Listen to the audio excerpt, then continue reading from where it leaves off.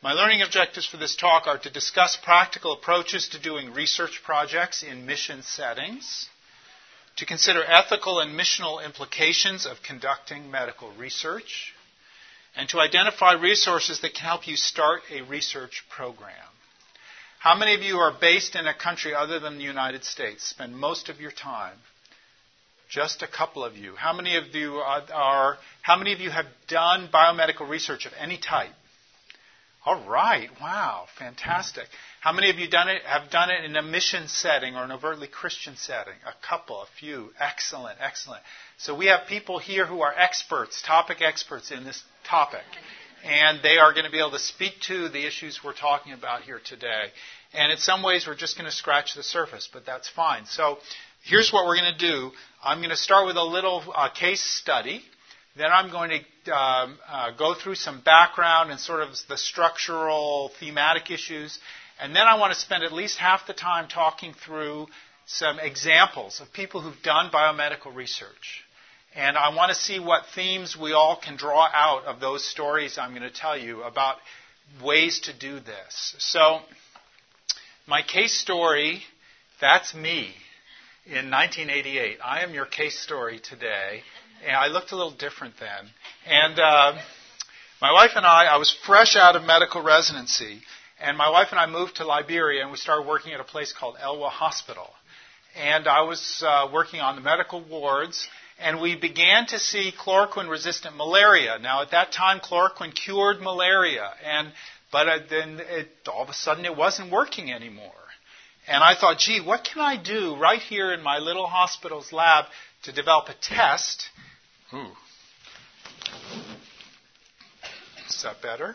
I wonder. Any better? To develop a test to diagnose chloroquine resistance versus sensitivity. And I started in on a little project there in the lab, and that was my first experience with biomedical research. And since then, I've been fortunate to be involved in other projects with other people and to really be excited about this. Now, what is biomedical research? Well, here's how the U.S. Department of Health and Human Services defines it. Studies designed to increase the scientific base of information about health and disease, and studies intended to evaluate the safety, effectiveness, or usefulness of a medical product, procedure, or intervention. So I want to highlight a few words there. First, biomedical research involves studies. It's the use of the scientific method. It is studies about health and disease. So interestingly, you could be studying not disease, which is what I've mainly done, but you could be studying health and how to keep people healthy. And it may be simply descriptive, or it may involve an intervention. And so some things just to highlight. Now, one of the key questions we have to think about today, and that I thought about in Liberia in 1988, was, do missions and research actually go together? And people tend to have a rather strong view on this. Some people feel that they're like oil and water. They really don't mix. And they really should not mix. And other people think they're more like peanut butter and jelly, and that, they're perfect together. And so which way is it? How does this go? And the people who are more on the oil and water side of this equation, this is what they're concerned about. They say that research brings us focus on science, but that missions is about faith. And so that there's going to be an inevitable tension or conflict there. They say that there are ethical horror stories of the past about research. And that's absolutely true, actually. And that to introduce the concept of research is to introduce all sorts of ethical conundrums and difficulties to the work of a mission healthcare institution. And that the perception of the community and the staff may be that you're starting to experiment on people. What could be worse if you're trying to reach people with the gospel? And finally, that there's mission creep, and that we would become about research instead of becoming about Jesus. So these are reasons why maybe, hi Dick, I'm talking about why missions and research might not fit together. And I'm saying these are the reasons they give, and Dick is shaking his head. But then those who think they're like peanut butter and jelly and that they go together beautifully would say that actually research leads to improved patient care. and that research leads to progress against disease, which is a huge blessing to the people suffering from that disease, and that the perceptions of the community and the staff, if it's done right, will actually be hugely positive about research, not negative, and that research might actually be a profound way of demonstrating the gospel of Christ. So, two very different views. Now, at the heart of these conflicting views about biomedical research is conflicting views of what medical missions is really all about. And so I have to spend just a minute talking about, is medicine actually missional? And, if missions begins and ends with church planting, if that's all missions is, then biomedical research really has no place. And in fact, medical missions may or may not have a place. If the purpose of medical missions is only sort of as a hook or a sales device to catch people's attention, meet their felt needs so that we can then convert them, then perhaps biomedical research has no place in missions. But the other view of this would be to say that, as David Thompson, who's not in the room, David Thompson famously has said, Jesus was more than a mouth. He said, we know Jesus healed people. And he actually healed people without strings attached. And why did he do that? He healed people because it was this incredibly dramatic and profound illustration of God's grace. It was the kingdom of God all of a sudden visible to people where they were. And that's the way it is with medical missions today. People who are working in medical mission settings, taking care of patients, they're healing people without strings attached. They're showing God's grace in a hugely profound way. And they're impacting not only that person, but their communities with a vision of what the kingdom of God is about.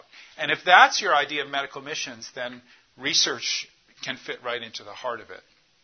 There's a couple of conclusions, though, to draw from that way of thinking. And in a faith-based context, I think we could say that research should aim to make progress against disease, that it should demonstrate love, grace, and mercy in action, that the research itself is a taste of God's kingdom to people. It's not something extra or be outside of that, that it will emphasize the worth of individuals who are involved in all aspects of the research, and they will be committed to the community that it's taking place in. Now, these things are especially important because medical missions is under scrutiny, increasing scrutiny in our world, and it's coming from several directions. One is that Western-style medicine is linked in some parts of the developing world to colonialism. And there's the concept, perhaps mistaken, but there's the concept that if you're in missionary healthcare, that you're a colonialist.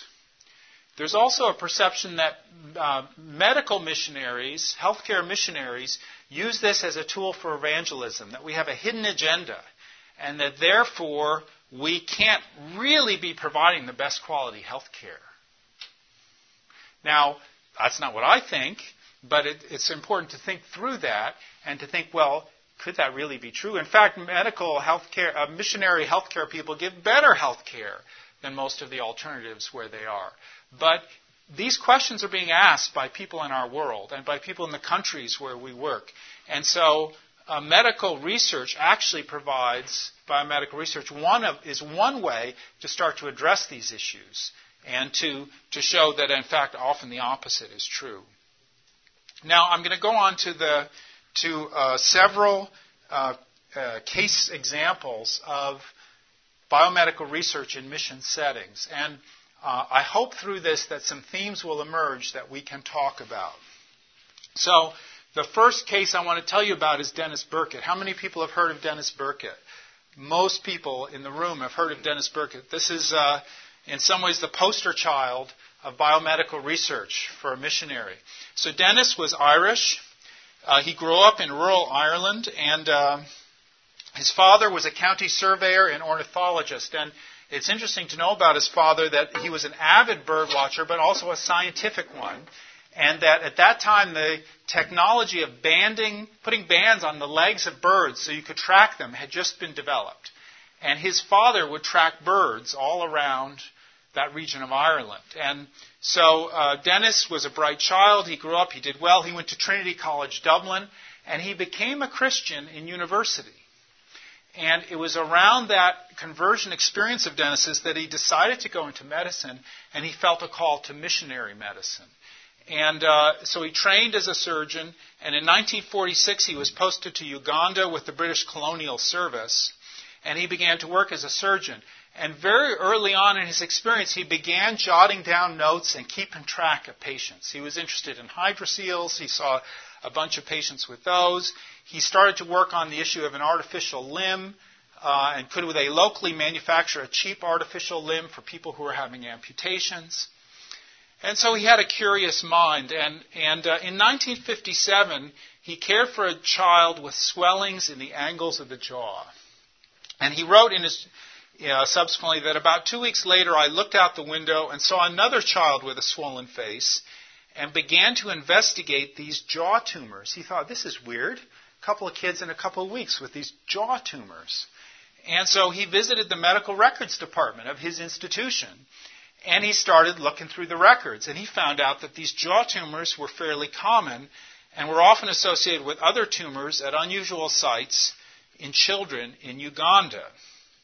And he concluded that these apparently different childhood cancers were all manifestations of a single, hitherto unrecognized tumor complex. And he wrote about this, the record review he had done, and he published an article in the British medical journals called A Sarcoma Involving the Jaws of African Children. Now, on the basis of that, he applied for and got a grant from the British government for the grand sum of £25. And with that money, he kind of coalesced a little team around him in Uganda of people who he got interested in this.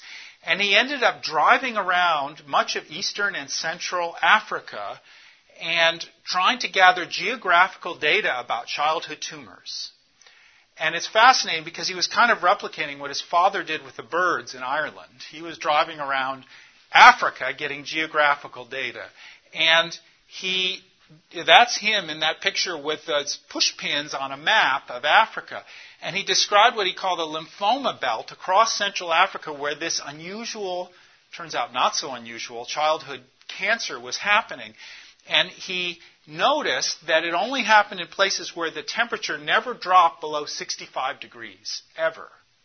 And he concluded from that he thought there was some environmental factor that was causing, or perhaps infectious factor, that was causing this childhood tumor. So he went and presented his data at a meeting, a medical meeting in London. And while he was there, after he gave his talk, a virologist named Epstein came up to him afterwards and said, I'm really interested in this. Could I get some tumor samples from you? So Burkitt sent some tumor samples to Epstein. And Epstein and his partner, whose name was Barr, found a virus in the tumors. And we call it the Epstein-Barr virus. And this was the first virus ever to be found in a cancer. And it was the first demonstration that an infection could cause cancer. And it revolutionized a couple of fields. It revolutionized virology. It revolutionized cancer medicine and cancer biology. And Dennis Burkitt was at the center of this. He subsequently partnered with Memorial Sloan Kettering Hospital in New York to introduce chemotherapy. And today, what we call Burkitt's lymphoma is considered a curable cancer of childhood. And so here's a Ugandan child with Burkitt's lymphoma before and after treatment. Now, my next case story I want to tell you is a guy named Tom Thatcher. How many of you have heard of Tom Thatcher?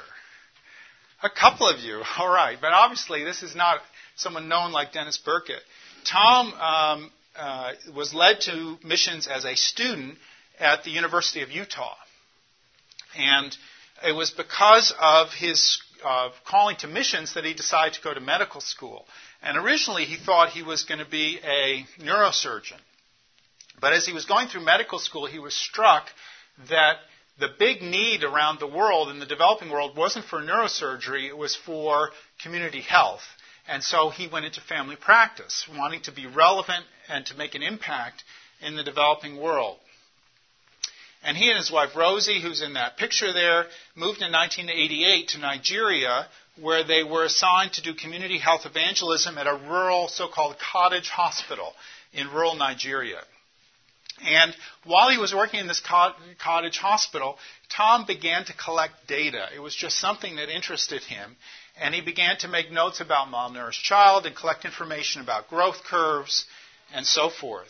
3 years later, in 1991, he moved to Jos, which is a big city in Nigeria in the middle of the country. And he was given a slightly different focus, he and his wife, to work in missions using profession as a platform for ministry with families and in marriages. They started a family life program. But he was looking for work in medicine, and so he ended up at JUTH, Jos University Teaching Hospital. That's a picture of the entranceway to JUTH. And he walked in and said, "I'm a family practice doctor. Can you use me?" And they said, "Funny, we're thinking of starting a family practice residency. You're the program director. Make it happen." So Tom said, okay. And they started off with 2 residents in their first year, and he started to put this together. And about the second year, he found out that in the British system they worked in, that his residents would have to do a dissertation before they could finish. And he said, whoa, that means research. And so he started to study, and he ended up teaching a class at JUTH about research methods and statistics.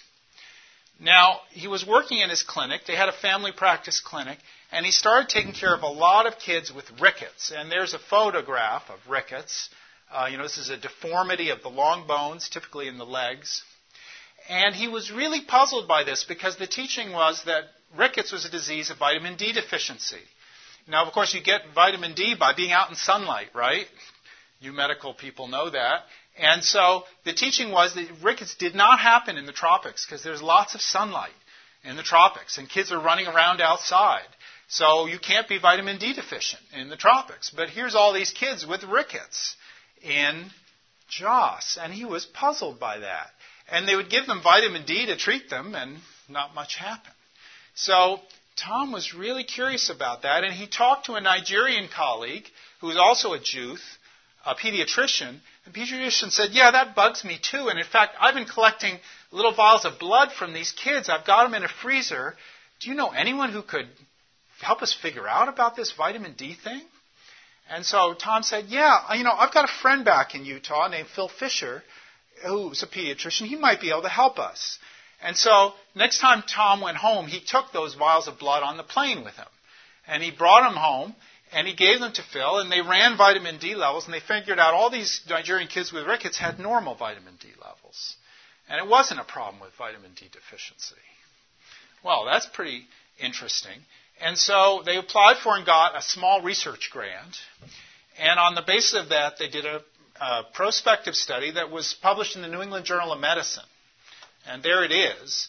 And they showed that actually in this population, it's calcium deficiency that causes rickets.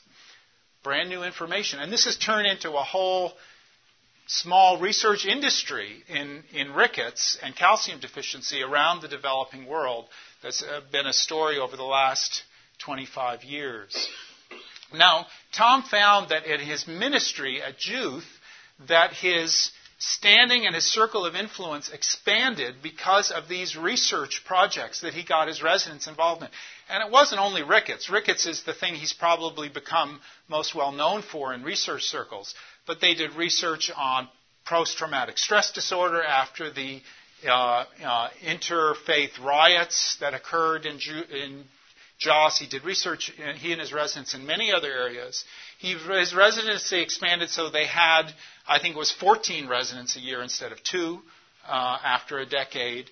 He found he was mentoring a lot of people, and he continued at JUTH for many years. And if you talk to Tom about research and how he got into it, and the effect it had, he would tell you, it fell into my lap, it opened doors for me as a missionary, it used my strengths, I enjoyed it, and it expanded my circle of influence for God's kingdom. Next, case example I want to give you is Dr. Russ White. How many people here know or heard of Dr. Russ White? So somewhere in the middle. Okay. Russ is a thoracic surgeon. He was born in East Africa to missionary parents, and he felt a call to missionary medicine as a young child. He went to medical school. He also got a master's in public health while he was in his training, which gave him a background in things like study design and statistics, and gave him a view, a broad overview, a non-surgical view, I might say, of health. And he was interested in medical education. While he was a med student, he rotated to Tenwick Hospital in Kenya, and he, on the basis of his experience there, he decided to become a thoracic surgeon. Why? Because there were a lot of people there with esophagus cancer, and he wanted to be able to help them. So he went and did a whole surgical residency and 2 years of thoracic surgery training beyond, and then he went to Tenwick, he and his wife Beth. And he found that he was unable to help about 90% of the esophagus cancer patients there because they came with disease that was too advanced, too late, really to operate on. And this is a picture of one of his patients here. This person in the wheelchair looks like the oldest person in the picture, but in fact she's the youngest. She's the daughter of these two people. And like many esophagus cancer patients at Tenwick, she was fairly young and severely malnourished and close to death from her disease. So Russ partnered with a gastroenterologist, who was me actually, and in 1999 we introduced self-expanding esophageal stents to use in his hospital in Kenya. And at the time it seemed like a crazy idea because we're talking about the developing world, and in a self-expandable metal stent for the esophagus at that time cost about $1,500. And so when I said we were going to take stents to Kenya to put in esophagus cancer patients to palliate their symptoms, Americans I knew would look at me like I was crazy. Like, how inappropriate is that? You should be using that money to buy measles vaccines or something, but not stents for esophagus cancer. But that's what we did. And the Lord worked in that situation in a marvelous way, provided the stents, and then provided a pathway for continued supply of stents and a sustainable supply. And Russ began to put stents in people with esophagus cancer who couldn't be operated to palliate their symptoms. Now, people with esophagus cancer in the developing world, it's a miserable and horrible disease because they either starve to death because they can't get food down anymore, or they drown in their own saliva and they die of aspiration. So it's a horrendous disease. And what we found putting these stents in people in Kenya, in his hospital, is that this simple palliative intervention completely changed the perspective of the hospital staff and the hospital and the community about this disease, which is one of the commonest diseases in that area. I mean, everyone knows someone who's died of esophagus cancer in that part of Kenya. They became, once you showed that you could actually palliate this disease, people could be comfortable who had this disease and could eat and swallow. The staff all of a sudden didn't mind seeing someone with esophagus cancer. And the community thought there's something that could be done for me.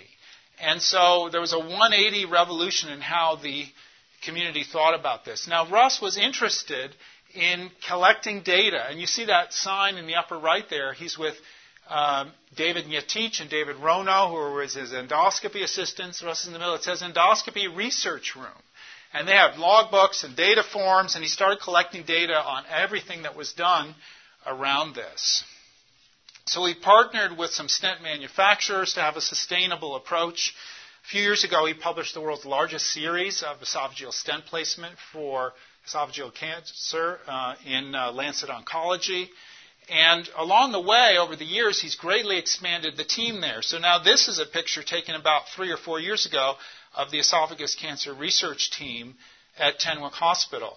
And he's had a number of outside partners. I mean, he's a surgeon. He's doing his thing there. But he partners with me. He partners now with a team of people at the National Cancer Institute in Bethesda. He's got some partners at Hopkins and some partners in France, and trying to make progress with this problem. Along the way, he's had to build human capacity. This is a photo of Bernard Maritim, who was a clinical officer at the hospital there and came to where I live, Rochester, Minnesota, to to do a 1-year fellowship to become a cytopathologist to help with some community-based screening studies we started. And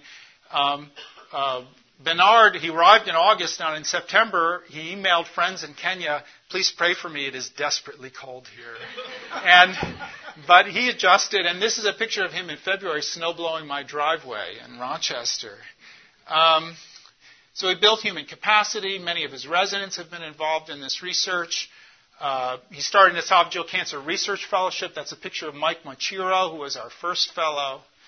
And along the way, this team has learned a lot about the underlying causes of esophagus cancer in this region. We know about the precursor lesion now in the esophagus, which is asymptomatic, and we know how to find it. And right now, there's a study going on there showing that, proof of principle, we can prevent esophagus cancer in that region of Kenya. Really exciting stuff for me as a gastroenterologist. Now, last example I'm going to give you is Debbie Coates. Anyone here know Debbie Coates? Nobody. Okay. So Debbie that doesn't surprise me. Debbie is a nurse practitioner. She works in rural Cambodia, and her background and her training were in community development. And when she and her husband John went to Cambodia, their goal was to help with community development projects. And he works in a number of areas, digging wells, agriculture, education. Debbie started a clinic in the village of Prey Veng, way out in an area where to this day there is no electricity. We're talking rural Cambodia, very limited resources. It's a government clinic that she staffs. And early on, she became convinced she was seeing a lot of nutritional deficiencies in her patients. And it's tough for Debbie because her only diagnostic tool is her stethoscope. That's about it. So, the ability to prove a diagnosis can be hard. But she became convinced she was seeing a lot of nutritional deficits. And she also became convinced that a lot of the childhood death, infant death in her area was due to beriberi, which is thiamine or vitamin B1 deficiency. And so she decided to try and figure that out. She has a curious mind, and she wanted to see what she could learn. And so she partnered with an American nursing colleague, and they went around the communities in that region and did what's called a verbal autopsy study. They talked to mothers whose infants had died, and they asked what happened. What did your child look like? They asked questions, and they came through this process to the conclusion that this beriberi might be a leading cause of preventable death in infants in their region of Cambodia. And she was at a CMDA-CME meeting, and she talked to some doctors she knew there and said, "What do you think about this problem?" And the result was that some time later, there's Phil Fisher in her clinic in Prey Veng examining one of these children, saying, gee, could this actually be beriberi? And so a research team came together around Debbie, a lot of people from Mayo Clinic actually, to ask, well, is it beriberi you're seeing, and what could we do? And the committee decided that she ought to do a prospective study, and Debbie said, yeah, I'd like to. And so she started going to Phnom Penh, which is the capital of Cambodia, and getting to know the people on the National Medical Ethics Committee would have to approve a project. And so she ended up getting to know a lot of people at the university in the city, exactly opposite of where she was originally oriented, which was in the village, and it got to know a bunch of Cambodian medical students there who became involved in the project. And this is a project that is ongoing, but what she's established so far is that this is probably a cause of death in about 10% of the infants there in that area. It's not 90%, as she had initially thought, but it's about 10%. And why? We're starting to learn about why. This is a rice polishing machine here at the bottom, and this is part of the problem where she lives and for this disease. And she's moving into thinking about preventing this illness. So what do you think? As I've told you about Dennis Burkett and Tom Thatcher and Russ White and Debbie Coates, any themes emerging about medical research that have struck you? Curiosity, absolutely, yeah. So, you start off, you say to people, what do you need in order to do a research project? And people think, I need a PhD, or I need a huge research grant, or I need something else. No, that's absolutely right. Curiosity is actually probably the one essential component. for doing a research project. Yeah. Anything else? It started with observation, not a preconceived agenda of what I want to do in that area. Like they teach the kids, that is the scientific method. It started with what they were observing already. Yeah, beautiful. So the comment for those who maybe didn't hear, start with observation, not a preconceived idea. And you're so right. Biomedical research is often just noticing and observing something and being a little curious about why, and not just sort of the received ideas about why. Absolutely. Ron? The locals have a lot of information to help you with your ideas. Fantastic. The locals have a lot of information to help you with your ideas. Yes. Yes. And yes. Partnership with locals and to do the work, to do the research. Partners with locals and? Partnership to do the research. Yes, absolutely. Partnership in the community, right? It's not a question of this outsider coming in and doing something to these people necessarily. Yes? Response to a problem or a need rather than trying to acquire a name or... Yes, thank you. Response to a problem or a need. And so, in fact, all these people took on issues that would seem like common problems in the environment they were in. They weren't studying some rare thing that occurred once a decade where they were, right? Maybe back in the north it's once a decade Burkitt's lymphoma happens, but in Uganda he realized, hey, this is all around me. So absolutely, and it was response to that they acted, yes. Other observations? Yeah. If you have a specific question you need to ask, it's amazing how much those in high places are interested in helping you answer it. Absolutely. So if you have a question, people in high places will help you. And that's true of everyone I've told you about here today. They didn't do it all themselves. They got partners involved who were eager to help them. You're absolutely right. And in fact, it turns out any decent biomedical research program over time inevitably involves partnerships and teams because nobody does everything, right? Right, absolutely. But the missions person has that key pivotal role that they're there and they see the problem and they are the stimulus. Yeah. Other observations. Yeah. Eventually move to preventing whatever is going on. Yes, fantastic. Eventually move to prevention. In the case of Burkitt, curing the cancer. Still no prevention there that I'm aware of. But in the case of Russ White, what can we do to prevent this cancer to begin with in our area? Debbie Coates, same story. How can we prevent? She's working on that now. I didn't give you all the details. How can we prevent beriberi to start with where I live? Absolutely. So progress against disease. Yeah, huge progress actually in one lifetime for many of these things. You guys are good. I think you got my whole list. Yes, sir. You mentioned for most of them, either it broadened their base locally or internationally for their ministry to be at least known, if not felt by the other researchers or clinicians. Yeah, beautiful. So thank you. So it broadened their base nationally and maybe even internationally and gave them more of a platform for what they were about as a missionary. And I think that's absolutely true. Yeah, I would say all of these people would tell you it was a win-win in terms of not only their medical work, but their mission work. Yeah, absolutely. So I think you've got everything on my list. So the themes that emerged for me, curiosity. They were curious, which is the one essential component of doing research, I think. And they managed to find some time.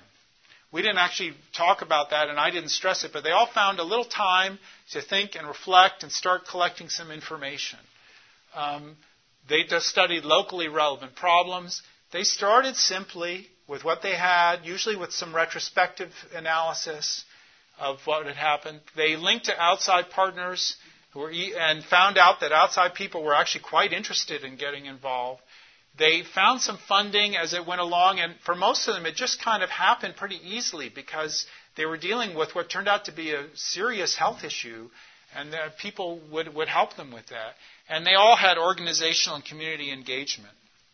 Now, benefits for the missionary, all these people would tell you it expanded their relationships with peers, with their local community, and with the health infrastructure in their nation, many of them.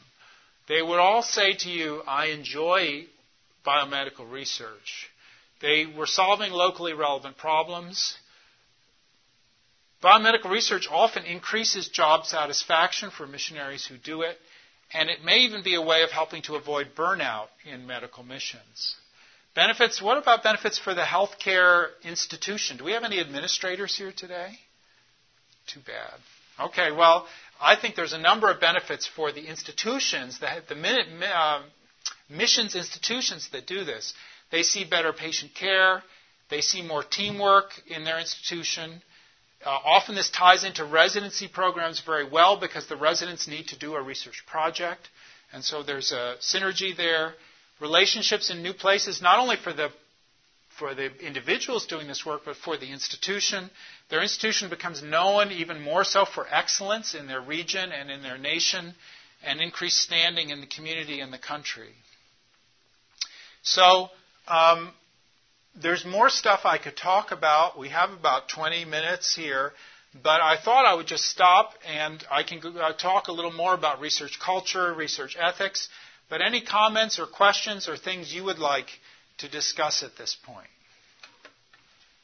Yeah. I just had a quick question about Burkett's case. So when, after he presented his findings in London and whatnot, and then partnered with Sloan Kettering, how did his partnership with Sloan Kettering work? Was he still in Uganda working at that time, or did he move back to So it's a question about Dennis Burkett and how did the partnership with the chemotherapy people go?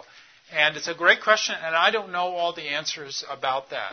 My understanding is that it was the people at Sloan Kettering who proposed the combinations of drugs and did some of the initial trials and actually did them in Africa with Burkett and with the other people who came along after him because he was getting pretty far along in his career by then.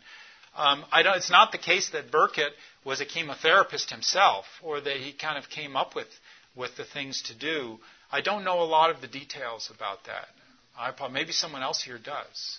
Yeah. Is it worthwhile for missionaries to get involved in research led by secular institutions, like, say, DHS surveys being done in the country?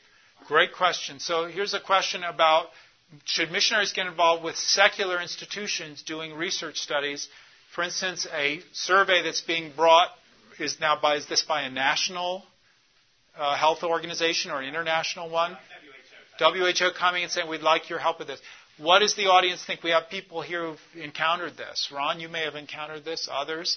And if people want to speak to that question. I can. So I lived in China and worked in urban hospitals. Ron, stand up and just speak a little louder so everyone can hear you. Thanks. I worked in China, and I'm an internist and geriatrician, but I worked in urban, modern Chinese hospitals. Today, and I got there in 1999, there for 6 years. All urology wards are stroke wards, and then we keep them there for 6, 7, 8 weeks on intubated. Well, we don't do that. We need to get them up. I tried to do some things. It was a bit too early because Chinese went there, but how to do simple PT things because physical therapy is only just now starting. However, Duke, I found out, I work at Duke now, has some people, I don't think they're Christians at all. They're doing some stroke work along that same lines. I'm trying to jump in on that, and I met with somebody.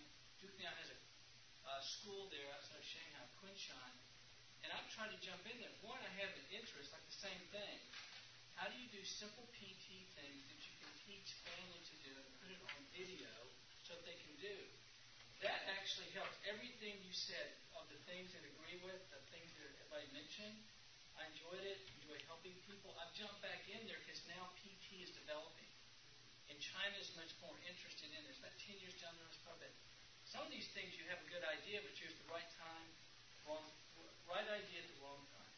That's what that was. It's now got a lot of fruition, so I'm trying to jump in on what Duke is doing because I work with them and trying to help facilitate that. That helps me continue work that I'm actually doing with Christian doctors there now. So yes, if you can, I just jump in. There's free money in there. So you're saying, yes, it's fine to partner with some secular groups around doing a research project or filling out a questionnaire. Mike, you have a comment about it. Mike Soderling, stand up and... I think the question to ask is, will it deter you from the reason you're there? Because it's very easy to get seduced by additional income from these kinds of things, but if it takes you away from your kingdom purpose, do not do it. That's too dangerous to live for. Were you here when we started, Mike? I was not. Okay. Yeah, I talked about that before. I said is research and missions, are they oil and water or are they peanut butter and jelly? And I tried to make the case they're peanut butter and jelly. But yes. So, and now what's your thought about that? You asked the question. Yeah, I guess I struggle with whether it becomes a distraction or you get drawn in too much to an agenda that you didn't help shape or lead. You get away from the kingdom work. I think a lot of this has to do with what your conception is of really what you're doing. As I said, if medicine is a hook or tool or, if you like, sales ploy to evangelize people, and that's really what I'm doing, then probably this stuff is extraneous. If it's I'm here to be a living illustration of God's kingdom, then I think there's nothing better than to do this and to partner with secular people, because that's who you want to impact, after all, is secular people, and to bring your national partners along with you. I'm going to show you the next slide here I have, because it bears on this. I want to talk a little bit about research culture. And if you're going to do research in a mission setting, what's the culture of that? And how does that work? It's very different than patient care. And it will address this question, I think, a little bit. So, research teams are very different than clinical care teams.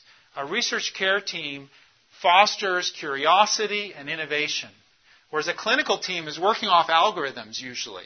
You know, we got problem A, here's what we do, here's the decision point, give this drug, go on to the next thing. Research is like clean slate. What are we thinking? Where are we going to go? What's our ideas? We slow way down, talk about it back and forth.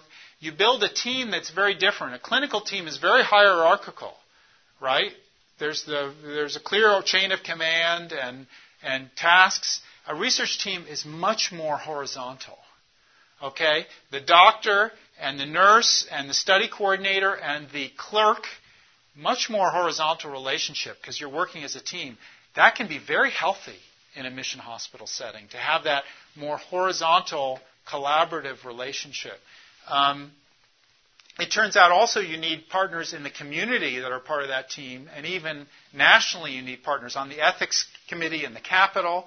And you can either say, what a drag and what a problem and distraction, or you can say, what an opportunity as a Christian healthcare person to get involved in that milieu, in that group, and be light and salt there.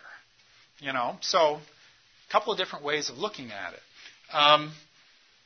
And then there's issues in research culture about learning research methods. When you're taking care of patients, you, in many ways, are doing the patient a favor. They come to you with a need, you address it. When you're doing prospective studies, you're looking for subjects to be in your study. They are doing you a favor by enrolling in your study. So it completely flips on its head the usual motivation of doctor and patient. And that can also be very healthy in a mission hospital setting, changing the whole way people think about, on the hospital team, how do we think about these patients? They're actually doing us a favor. That's pretty radical.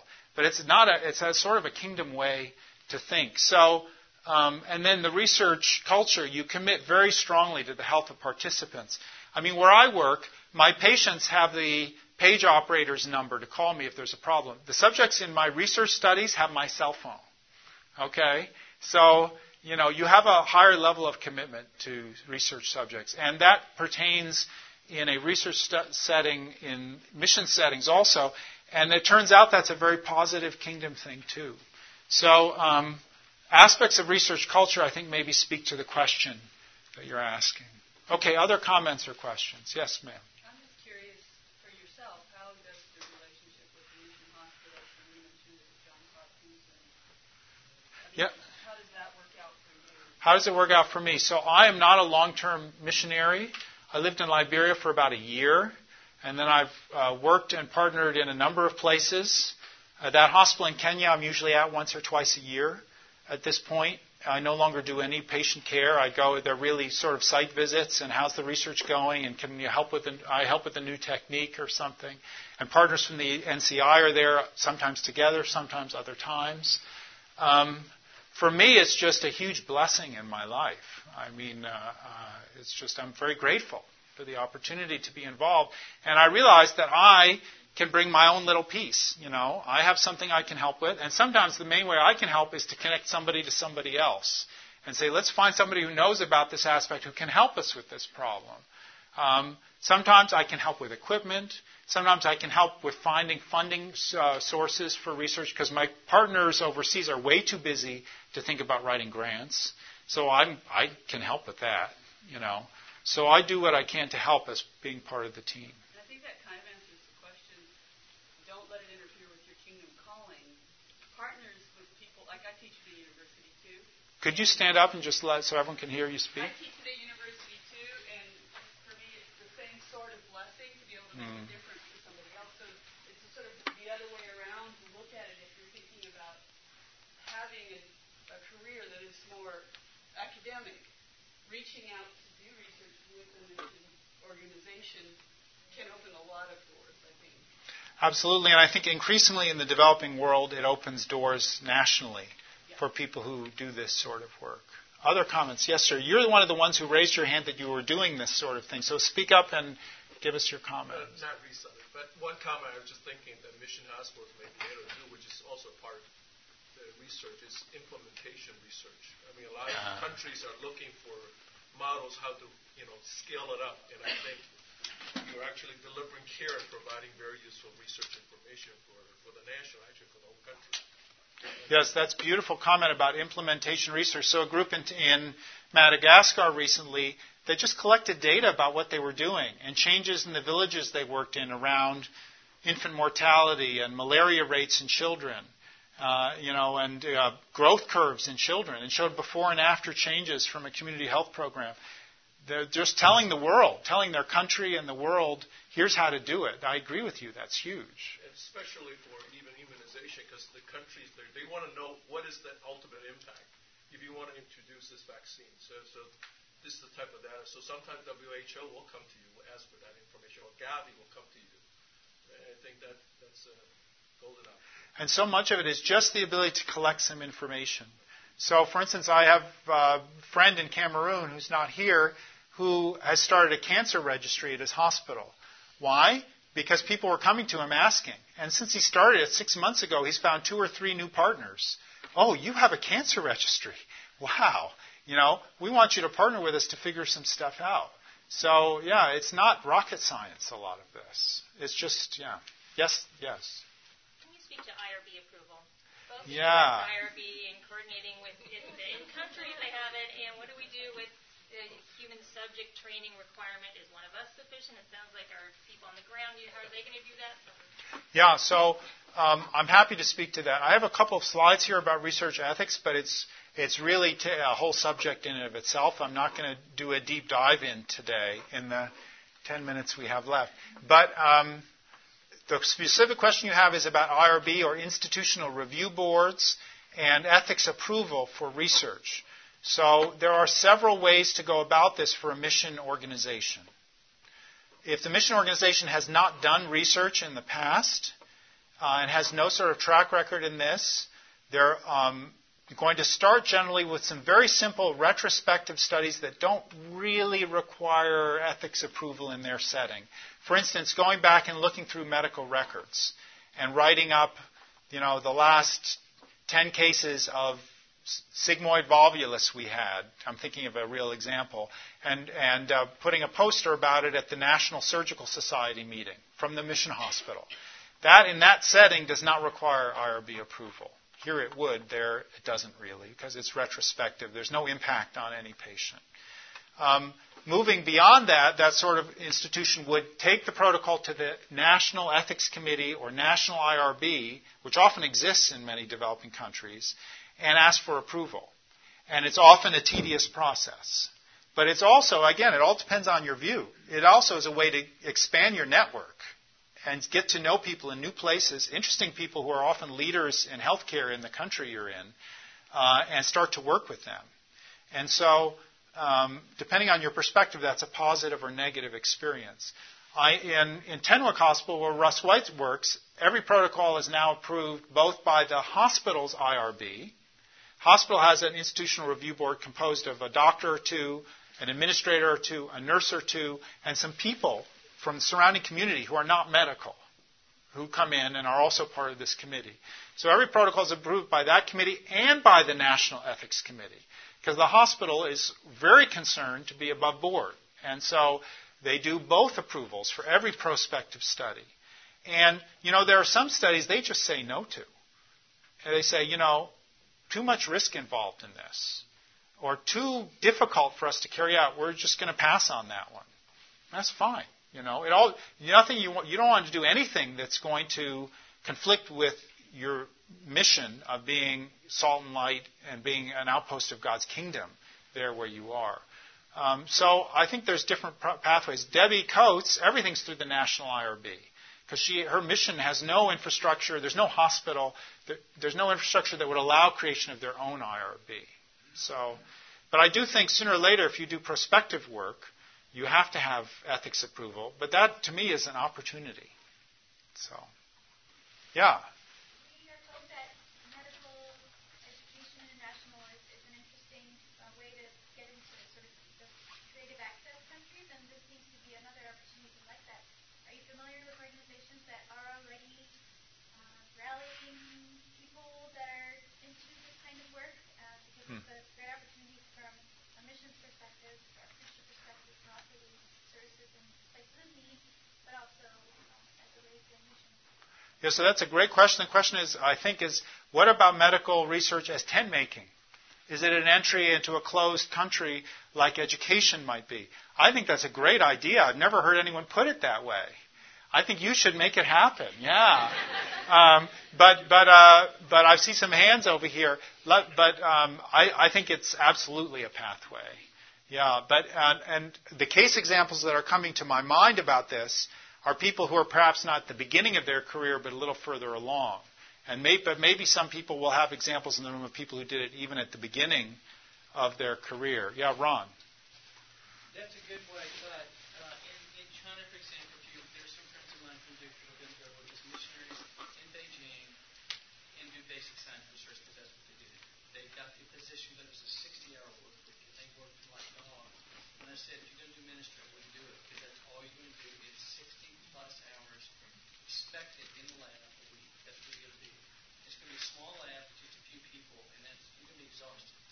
She didn't do that because we had learned how the Chinese are really working hard. They don't have hour limits, really working hard. She didn't go that direction. So you can, but you have to really know where you're going, what you're going to get yourself into. So I think of a friend of mine recently who's now working in a closed country, and the entree was they wanted to know how to start a medical journal. And he's been on review boards of medical journals and been an editor, and he knows how to do it. So this was the entree for him. Now, it's not exactly research, but it's an academic aspect. Yes? We use it once in Liberia, and we actually started from an animal nutrition side of things. And so we did an analysis of animal feeds because there was a problem with ruminant animals and gaining weight. And so we went into that avenue because you don't have to go through a lot of IRBs and things, and it's a lot of the same equipment. So you get in, you start analyzing what's going on with animal nutrition, and you're starting to meet these people's needs in that capacity, because it's also a health need. Yeah, and it's an economic need because they're herdsmen and ranchers, and then you can slowly move into the medical side for the human health. Yeah, thank you. Very interesting. Other hands, yes? So I was wondering, do you feel like medical research is opposed at all, or does it play well with the community engagement approaches, like how, especially overseas? Because it sounds like a lot of the things that have been done require participation from outside sources and a lot of external stuff. What about building up local resources and that kind of thing? Fantastic question. So what about research in the setting of a community engagement initiative? Yeah, thank you for asking that, because I didn't stress it all that much. But I think that, again, it's the peanut butter and jelly side of it. I think that it's very positive if it's done in the way it should be done, which is to engage the community. And, often in some of these settings, you have a rather fatalistic community that says things have always been this way and they will all continue to be that way. And to be able to introduce change is a huge thing, right? But also a difficult thing. And just the simple business of collecting information about it can change perceptions. And collecting information usually involves getting the community involved in collecting that information, right? Having a a strategy, asking the community what information matters to them, and then figuring out a way to collect the information and define what you and I would say define the problem. Now, what could we possibly do about this? The whole thing, it's really research, but you don't have to call it that. The whole process, it can be community-driven. And for some forms of research, like deciding how to decrease the malaria rate in children or improve the growth curves of children in a community or a region, you don't need IRB approval for that. It's implementation of things that are already known. But taking a data collection approach to it and building a team that involves the community instead of coming in and saying, I'm the white or yellow Western doctor and I know what to do, so here's how to do it. The research approach is a much better approach and it's going to build a community engagement, I would think, in a great way. But I'll let others comment on that. Other comments on community engagement and research? Yes. So I work in Kenya, and I'm proposing a study right now that if the IRB approves it, it's going to allow me to go and take research coordinators that I get to hire myself and enter into about 550 different people's homes in Western Kenya. Spend half a day with them I'm a pulmonologist, doing pulmonary research, but I spend half a day in their homes with them, just talking to them, with a coordinator that I'll hire that I'm praying is going to be a Christian person that will help me have an impact there. So the NIH is going to pay my way through funding this project as long as they fund my grant. And this is my way of using subspecialty training in academic medicine to further the kingdom. So I don't see that fight between traditional medical missions and leveraging academic research to do missions. Well, I think it's probably time for us to stop. But I want to thank you all. You are a fantastic audience, great engagement, great enthusiasm. And I hope there'll be more about this at future conferences like this. And you guys can get up and tell us about what you're doing. So thank you.